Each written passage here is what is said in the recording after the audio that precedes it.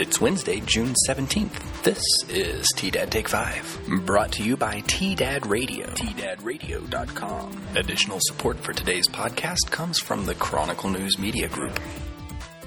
Today, an accident on I-25 ends in tragedy, and the Carnegie Library bookstore opens back up at the state. Colorado's General Assembly officially closed on Monday, and in the world, North Korea destroys a building shared as a liaison with South Korea, sparking unrest.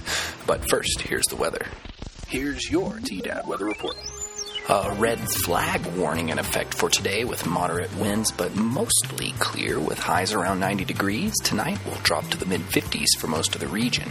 For tomorrow, sunny again with highs in the lower 80s and a chance of thunderstorms as the day progresses. Now the news. A Trinidad man, 65-year-old James M. Trujillo, was struck and killed Monday morning on southbound Interstate 25 near milepost 7 south of Trinidad. The Colorado State Patrol said Trujillo was outside his vehicle when he was struck and killed by a car driven by 47-year-old Kevin Williams of Johnstown, Colorado, who was traveling southbound at around 10:20 a.m.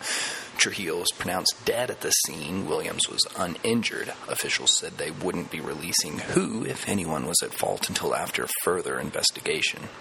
In other local news, it's time to pull back out those books as the Trinidad Carnegie Library's bookstore, Books and More, are located at 132 North Commercial Street. Suite B reopened to the public on Friday, June 5th, after being closed due to COVID-19 guidelines.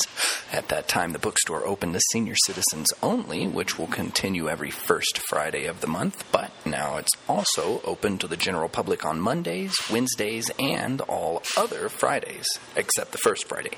Customers age 60 plus receive a 50% discount on most items on Senior Fridays. The next Senior Friday will be July 3rd. Today in the state, Colorado's General Assembly officially concluded on Monday following a tumultuous session amidst the COVID-19 pandemic that caused significant parts of the state's economy to shut down. The legislative session was originally scheduled to adjourn sine die, or without assessing a day for a further hearing, on May 6th, but was forced to take a temporary adjournment starting on March 14th because of the pandemic.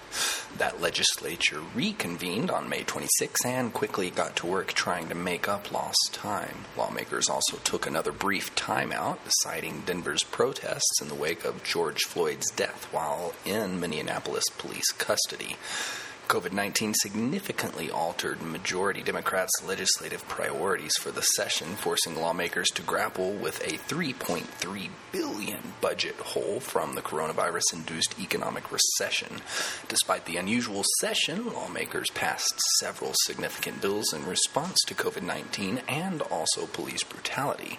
That full story in today's edition of the Chronicle.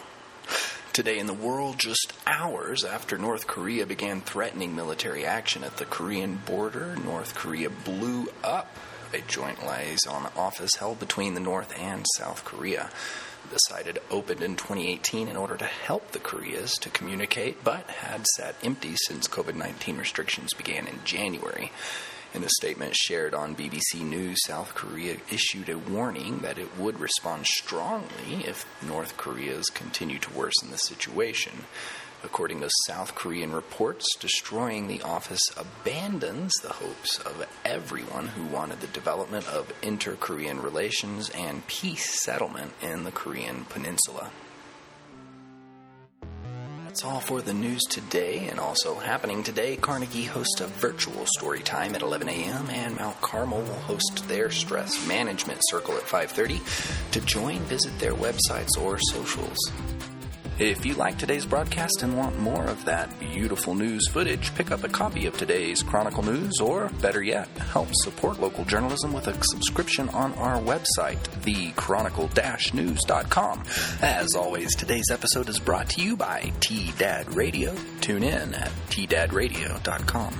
Additional support for today's episode comes from the Chronicle News Media Group, providing thorough, up-to-date reporting on what's happening today, as well as providing marketing services for anything you can dream of, making us more than just your local paper. Thanks for listening to T-Dad Take 5. This is Garrett Watson reminding you that as journalism keeps evolving, we do too. Have a good one. Chronicle News Media.